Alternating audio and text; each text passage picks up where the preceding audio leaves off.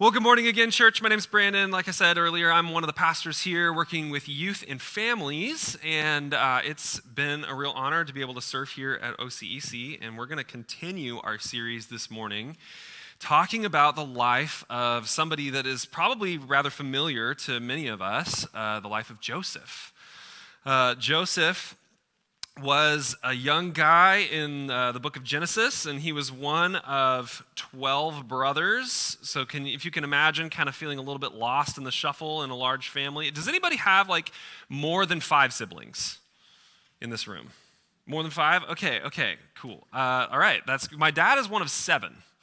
So I have 6 aunts and uncles on my dad's side, and I remember growing up, when I was, really little, it was one of my favorite tasks to try and just remember everybody's name. So I can only imagine what Joseph must have been going through with being one of 12.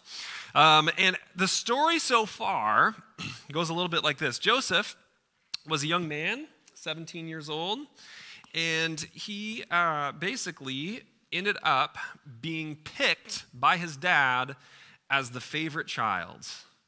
How fun is that? Wouldn't you love to be the favorite child? But on top of being picked as the favorite child, we know, right? You're not supposed to pick a favorite kid. But Joseph's dad did that anyway. And what's even worse is Joseph's dad made it very apparent that Joseph was his favorite. He made him a really nice coat, some kind, his Technicolor dream coat, right? Anybody?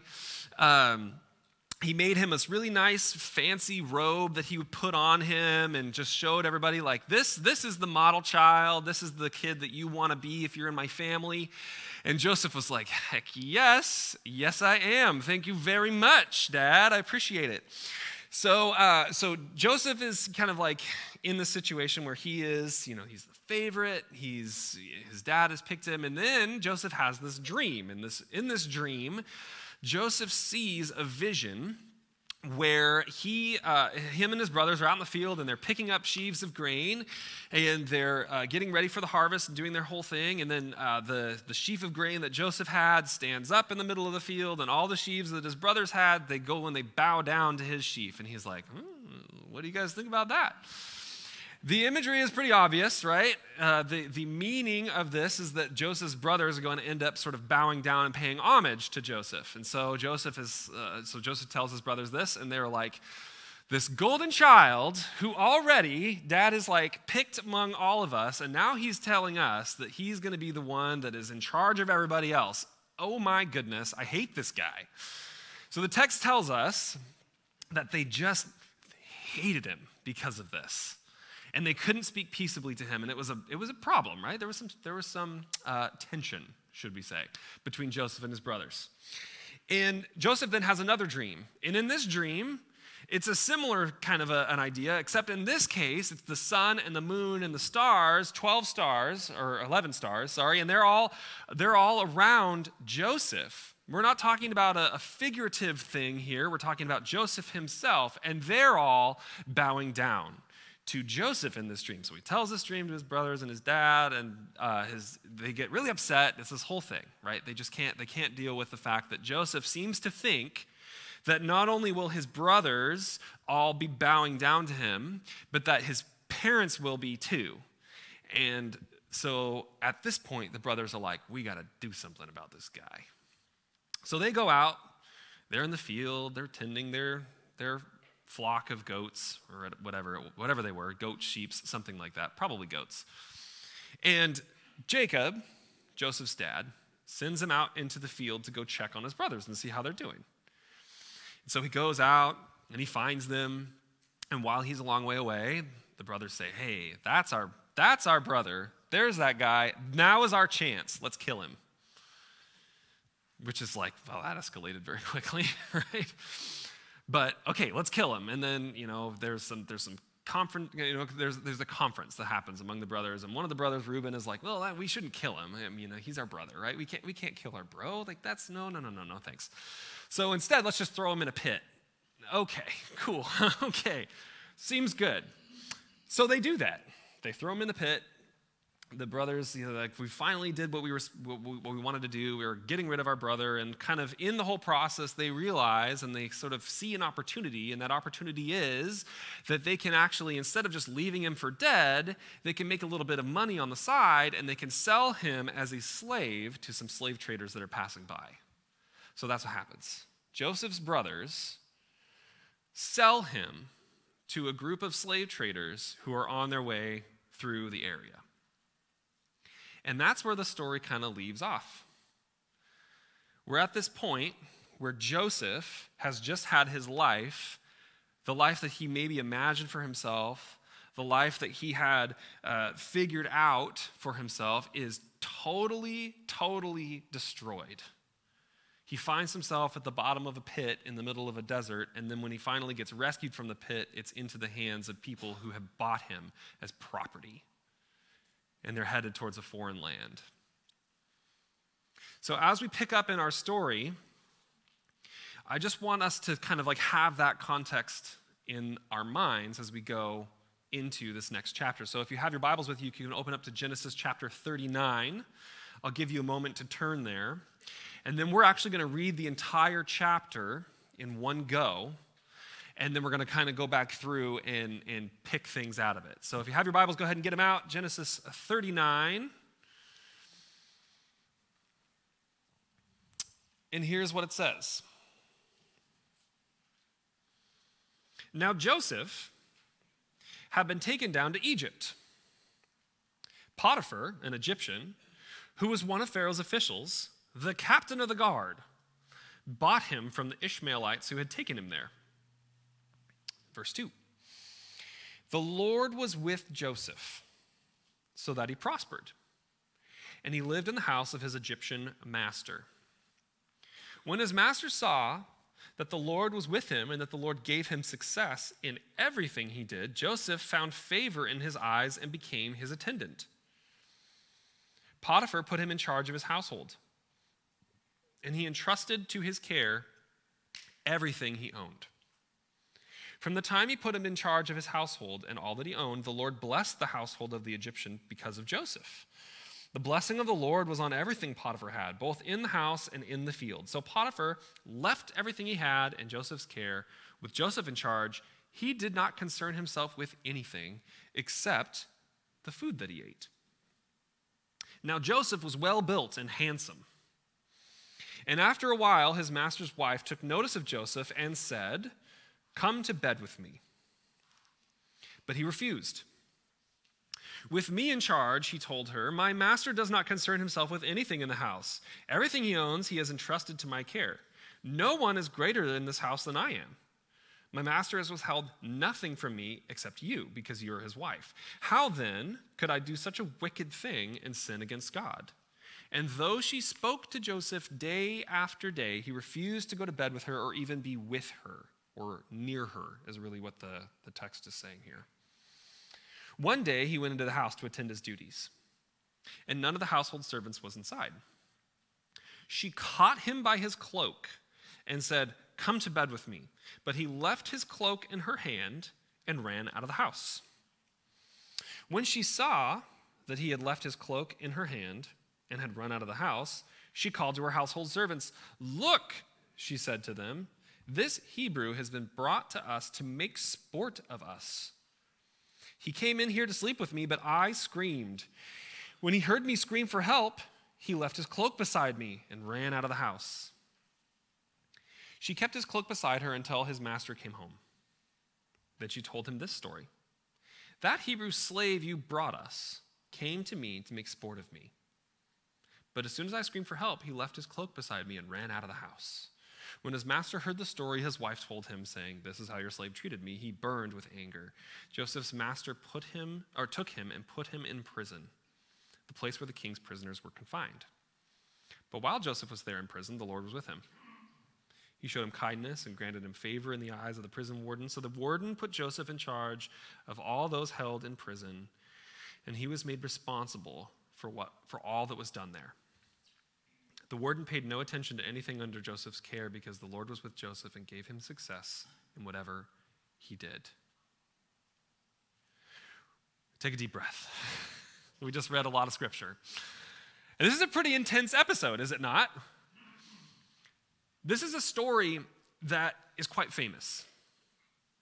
It's one where we see a dynamic between two people where we just know that nothing good is going to come of this. This is not going to be good.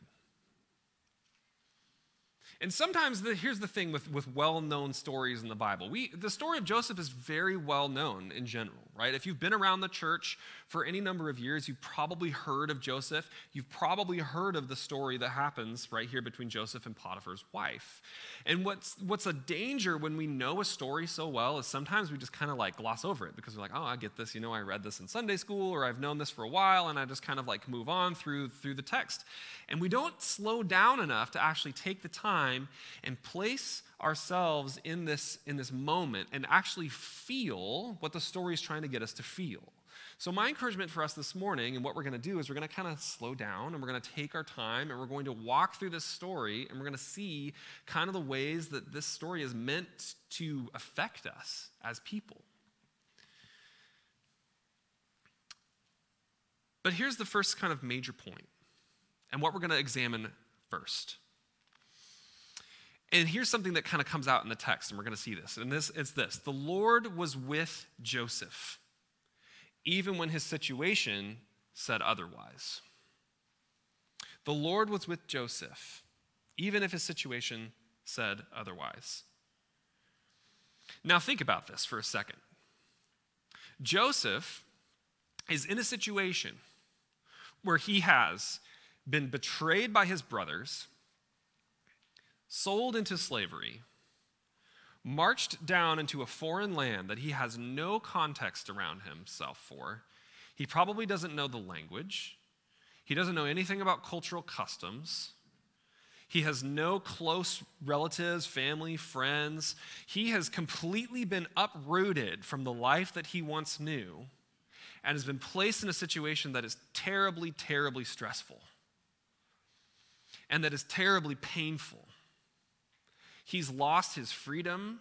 He's lost his sense of sort of individuality and self. And he's in a situation where it seems like everything has gone wrong. His circumstances would tell him that God wasn't really there, that God doesn't care, that God didn't have his hand on his life. If he just sort of looked at the data, right, and it was just like, okay, this is where I'm at. This is what's going on. Where are you, Lord? This is not cool. He would have probably thought to himself, where is God? Where is God when life does not go the way that I had really envisioned for myself?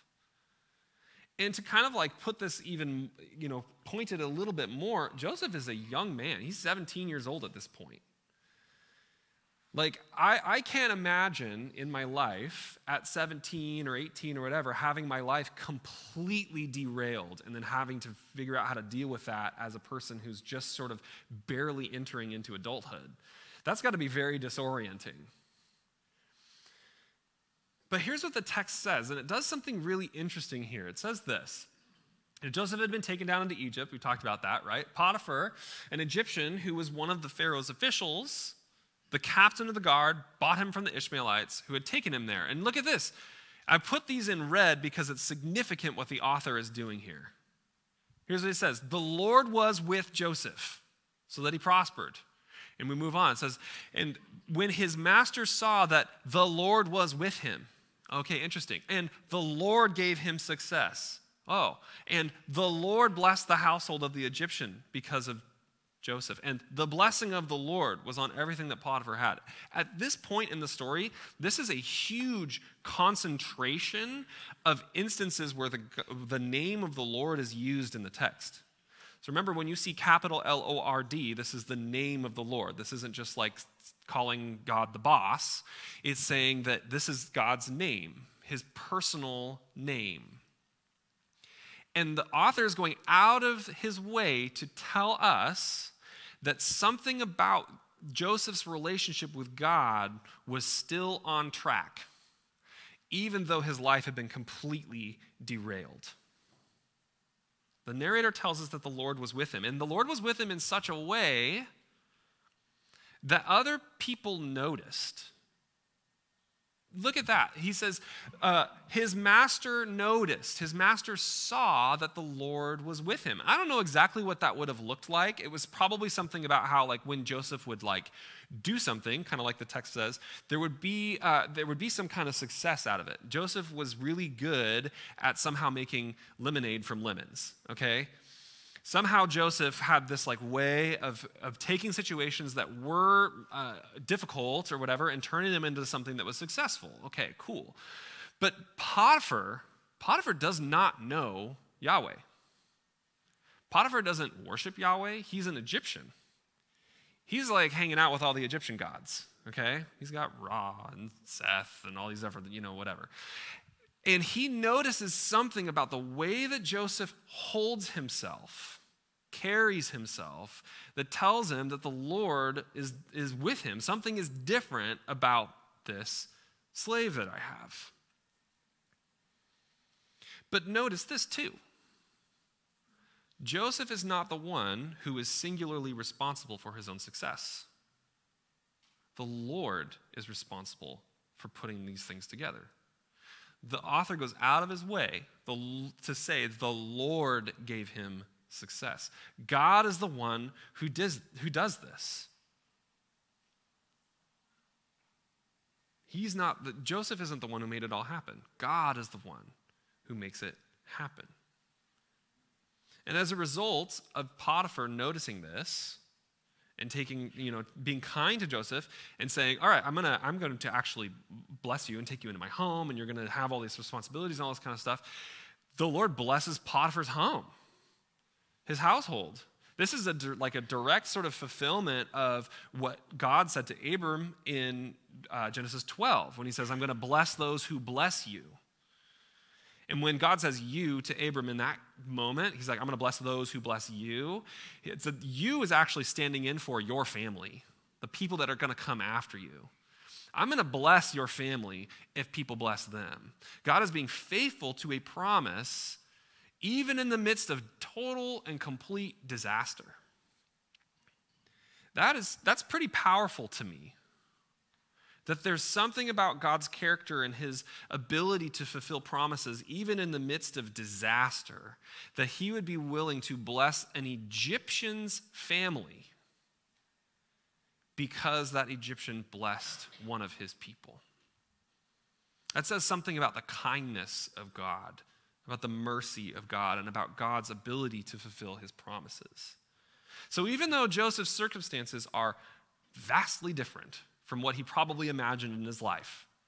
Because think about this. Joseph has just had 2 dreams at this point, right? He's just had 2 dreams, and dreams are very, very important. In Genesis in particular, there's these moments where characters have dreams, and those dreams are extremely important for the narrative, okay? And Joseph has just had 2 dreams that have said that his family is going to sort of like bow down and pay homage to him. And that is not happening. He's stuck. He's stuck where he's at. And even though he's had to walk through a significant amount of pain and betrayal and ugliness, the Lord is with him. So think about this. Joseph, now, he's still a slave, but he's got a lot of responsibility and a lot of honor in the household that he's in. He's responsible for a lot. Basically the affairs of the whole household are all on his shoulders. The text tells us that Potiphar didn't really have any concern about anything in his house except for the food that he ate, which is sort of the author's way of telling us just sort of Potiphar's personal life, whether or not I'm going to eat chicken or steak, right? That was on Potiphar, right? He's saying, okay, this is what I'm going to be responsible for because I don't have to worry about anything else in my house. Joseph's got it. He's got it figured out. Things, considering the circumstances, things seem like they're going okay at this point. Until Potiphar's wife enters the story. And there's this shift that happens. Just as Joseph is feeling like maybe there's some stability in his life, maybe life is not turning out the way that he likes, but at least it's some stability. The rug is going to get completely pulled out from under his feet. So look at what happens next. Potiphar left everything. Okay, we talked about this, right? We're good. Okay. So here's what he says. Or here's the point. The Lord was with Joseph even when he was under tremendous pressure. So here's what the text says. Potiphar left everything he had in Joseph's care. With Joseph in charge, he didn't concern himself with anything except the food that he ate, right? Now Joseph was well built and handsome. Thank you, author, right? Like Joseph was probably pretty grateful that he put that in there. The author goes out of his way to tell us a little bit about Joseph's looks, his appearance. And after a while, his master's wife took notice of Joseph and said, "Come to bed with me." It's pretty abrupt, right? In fact, if you look at this in Hebrew, it's just 2 words. Come to bed with me. Those are 2 words. That's it. Just very abrupt. She's to the point. She knows what she wants, okay? But he refused. "With me in charge," he told her, "my master does not concern himself with anything in the house. Everything he owns, he has entrusted to my care. No one is greater in this house than I am. My master has withheld nothing from me except you, because you are his wife. How then could I do such a wicked thing and sin against God?" And here's what I want to highlight, she spoke to Joseph day after day.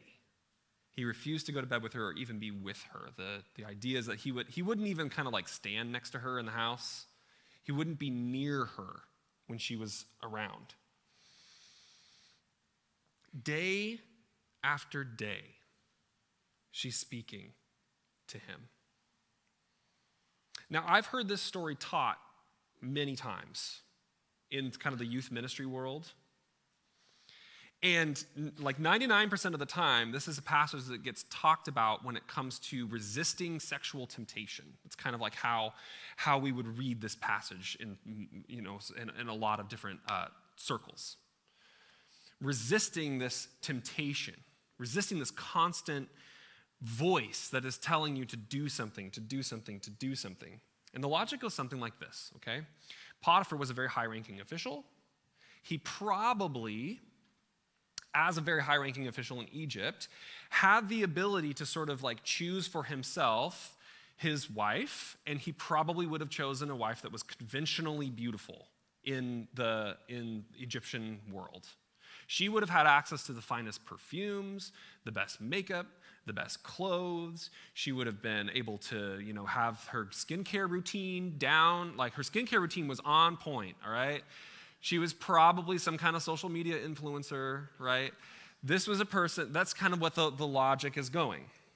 All right, she would spend she'd spend weekends at the nail salon, gossiping with her girlfriends. This was this whole big thing. But listen, all of that is not really there in the text. All of that's kind of a stretch. Here's what's notable to me as I read this. First of all, the author goes out of his way to tell us that Joseph was very handsome and very well built, right? Joseph never skipped leg day, all right? He knew what he was doing. But the narrator doesn't even tell us Potiphar's wife's name. He doesn't even bother to give her a name. Interesting. That's interesting to me. I think what that means, and as we kind of like walk through this story, is that to read this story primarily as Joseph saying no to some kind of really strong sexual temptation is kind of missing the boat a little bit. There is that component. That is there. It does exist. But the moral of the story is not just running away from this temptation, like he really wants to do this, because the narrator never tells us anything about Joseph's mind, what's going on in his heart. But he does go out of the way to tell us that day after day after day, Potiphar's wife is kind of speaking to Joseph and trying to get him to do this. Here's what I want us to think about for just a second. Joseph was still a slave. He may have had a lot of responsibility in the home. He may have had a lot of sort of ranking among the other household servants. Potiphar's wife still had power over him. She was a person who had authority over him. And he doesn't have the ability to get away. He can't get himself out of the situation. And day after day after day, she is pressuring him. Bring that into like a modern context for a second. Can you imagine if there was an authority figure or like a boss or someone in your life who was day after day after day pressuring you into doing something that you knew was not right, that you knew was not okay, that you knew that was outside the boundaries of what you were allowed to do? But this person has power over you, and they're saying, you got to do it. Come on. Make it happen. Joseph was under tremendous pressure, and the Lord was with him even when he was under tremendous pressure. The Lord was with Joseph in this moment. We need to think back to what the author has just told us, where he mentions the Lord's name 5 times in a very short amount of time, in a very short amount of text, saying that the Lord was with him, and the Lord did these things, and the Lord prospered him, and the Lord made him successful. All this other stuff. Now, the pressure finally reaches a breaking point, because eventually, right, there's like, it's like you have a pressure cooker on the stove, and for some reason, somebody took the safety valve out of this pressure cooker and just stuck a cork in it or something, all right? Does anybody here can? Like, are you a canner? Okay, so we have just kind of gotten into canning a little bit. We don't have a pressure canner yet, but the pressure canner freaks me out because there's just like this pressure building in this pot on your stove, and it's just like, oh my gosh, this is gonna blow up at some point, right? There's this tension. So whenever I'm, working with the pressure canner, like at Maria's mom's house or whatever, I get a little bit freaked out because I'm saying, okay, there's this tension in the house now. If I let this go for too long, we're gonna have an issue. And we finally do reach a breaking point in the story. It says this. One day, very casual, he went into the house to attend his duties, and none of the household servants was inside. She caught him by his cloak and said, "Come to bed with me." Same 2 words in Hebrew. But he left his cloak in her hand and ran out of the house. When she saw that he had left his cloak in her hand and had run out of the house, she called her household servants. "Look," she said to them, "this Hebrew has been brought to us to make sport of us. He came in here to sleep with me, but I screamed. And when he heard me scream for help, he left his cloak beside me and ran out of the house." She kept his cloak beside her. There we go. She kept his cloak beside her until his master came home. Then she told him this story. "That Hebrew slave you brought us came to me to make sport of me. But as soon as I screamed for help, he left his cloak beside me and ran out of the house."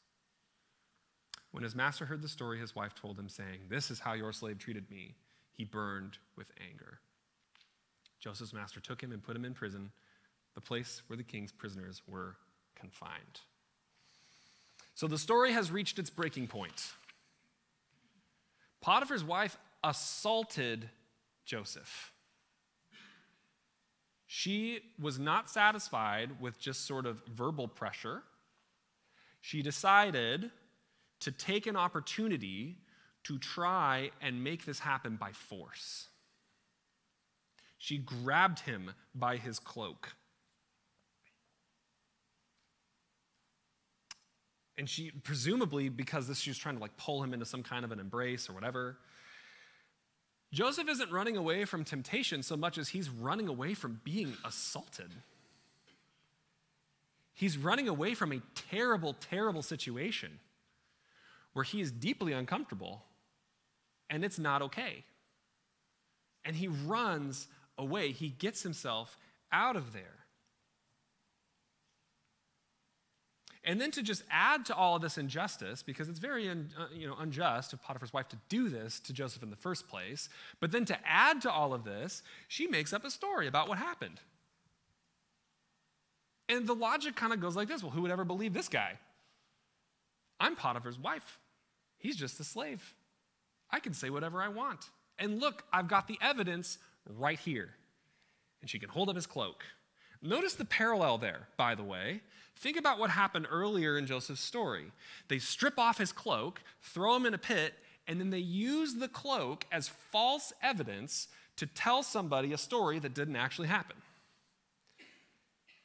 And the author of this narrative is a master of narrative motif and narrative patterning. And so what he highlights is the fact that she took off his cloak and then holds it up and uses it as evidence against him, falsely, in the same way that his brothers did.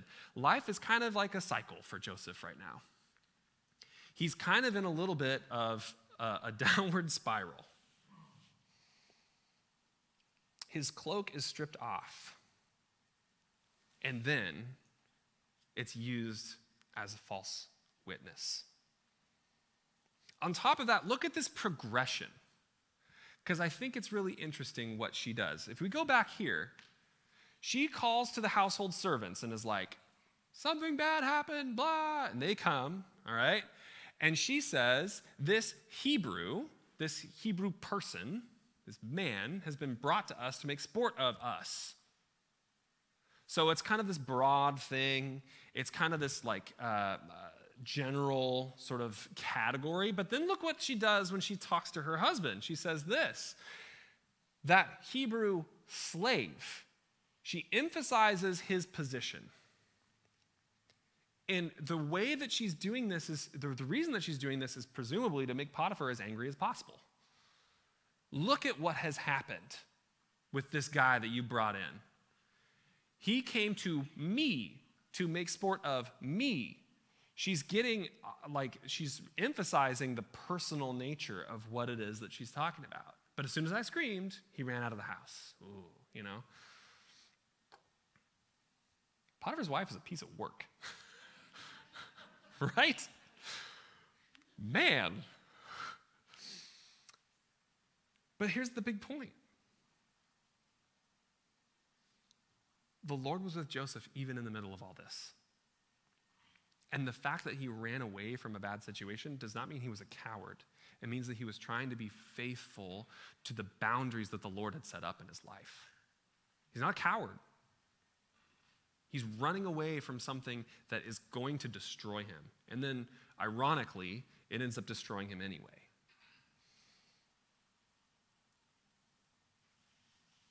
Now, there's one more thing that I want us to kind of come away with here. The Lord was with Joseph even though he couldn't see the rest of the story yet. Put yourself in Joseph's shoes for a second. Life was going pretty good, and then all of a sudden it falls apart again. You're falsely accused of attempted rape. You're falsely thrown in prison. You are in a situation where not only now are you a slave in Egypt, but you're a slave in prison in Egypt for a crime you did not commit. If Joseph had just stopped there and had just said, well, this is it. This is my life now, he would have missed the bigger picture. As Joseph is sitting in prison, I think he could have just very easily fallen into complete and utter despair. But he didn't. And here's our big application point for today. If you come away with nothing else from today, come away with this. Don't make the mistake of believing that this one chapter is your whole story. Don't make the mistake of believing that this one chapter is your whole story. because there's more to come. I definitely, I enjoy some Netflix, okay, right? And one of my favorite things on Netflix is when a whole series will come out all at once, right? And so I'll be going along, right, watching a series, whatever it is, and then Netflix is really good because they're like, your next episode is going to start in 10 seconds, and you're like, well, don't mind if I do, click, okay? But what if I was watching this really intense series, and then all of a sudden, there was this huge cliffhanger at the end, and then I just turned off the TV and went to bed. That's it, and I never picked it up again. That would be a little bit tough, right? That would be a little bit strange for me to do. What if I'm watching like a reality TV? Maria and I are watching a lot of Top Chef recently. We're really enjoying that. What if we just got to like the last episode, like the finale, where they're down to the final 3 and they're doing their final whatever contest stuff, and we just cut it off there and we're like, we're never going to find out the end of this story. Who cares? Let's move on. That would be a little bit strange. Think of our lives. Think of if we did that in our lives. What if we reached a low point? What if we reached a spot in our life where we're like, this is awful. This is not the way my life was supposed to turn out. This is not how I expected this to be. This is, I've come to terms with the fact that maybe this isn't going to be, I'm not going to be able to attain this dream or this goal or that goal or whatever it is. And I just stopped there and I said, well, that's the end of the story. There's nothing more to it. Or I get to that low point and I say, not only is this the nothing else is going to happen in my life, but this low point is how my life is going to be for the rest of forever. I'm just going to be stuck here. That would be a bummer. This chapter of your life isn't the whole thing. Maybe you have other positives that have happened in the past that you can reflect on and realize, oh, this isn't the whole thing. Okay, there's more to this story. Maybe you can be hopeful about the future, and you can say, I know even if things don't change, the Lord is with me. There's a flip side to this reality, too. Maybe things are going super well, and you can't think of really much that's going wrong or that you're having a hard time with. Things are going pretty smoothly, right? Now, this is not me getting all doom and gloom, okay? But if we just thought that that was how life was going to be forever, we would be very, very disappointed. Because life changes. Stuff happens. Things don't go well all the time. And if we stop and we just think and assume that the way that life is going right now is going to be how it is forever, we're in for a very rude awakening. The through line for all of this, no matter the circumstances, is that the Lord was with Joseph. That is the through line. We can't expect really much else, but we know that the Lord will be with us. I cannot predict the future. I don't know what's going to happen tomorrow, 10 minutes from now, or any of that. What I do know is that God is here. And he's not far from any one of us. Don't make the mistake of thinking that the current chapter of your life is going to be your whole story. Look at what happens in Joseph's story next. This is an interesting another pattern that comes up. It says this. While Joseph was there in prison, look at that. The Lord was with him. He showed him kindness. The word for kindness here has to do with loyal, covenantal love. It's like the same word that we would use to describe a marriage, for example. Loyal, choosing love. Showed him kindness. He granted him favor in the eyes of the prison warden. So the warden put Joseph in charge of all those held in the prison. I'm getting flashbacks here. He was made responsible for all that was done there. The warden paid no attention to anything under Joseph's care because the Lord was with Joseph and gave him success in whatever he did.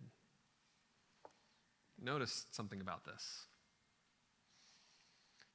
The only reason that Joseph can accomplish anything in any of this is because the Lord was with him. We're not doing it on our own. He's not doing it on his own. He's not just left by himself to try and navigate a world gone wrong. The Lord is with him. The Lord is the hero of the story. Joseph is heroic in many cases, right? But the Lord is the hero. He's the main reason that things start to go well. And ultimately, he's the author of Joseph's story. And he's the author of your story too. The only reason that anything ever happens that is like remotely positive in our lives is because the Lord is like creating something that's good and making it happen. And sometimes he uses people to do that, and sometimes it just happens. And also, let's remember this. Specifically in Joseph's case, yeah, things seem like they're going a little bit better for him, but think about this. He's still in prison. He's still a prisoner. Just like in Potiphar's house, he had a lot of responsibility, he was still a slave. In this case, he had a lot of responsibility. Things are going well, the Lord's granted him favor, he's still a prisoner. The most lavishly decorated cell is still a cell. And his story isn't finished yet. His story is not done. Neither is yours. So don't make the mistake of believing that this chapter is your whole story. What would it be like if we started doing that? I think life would probably be a little bit more bearable for us. Let's pray.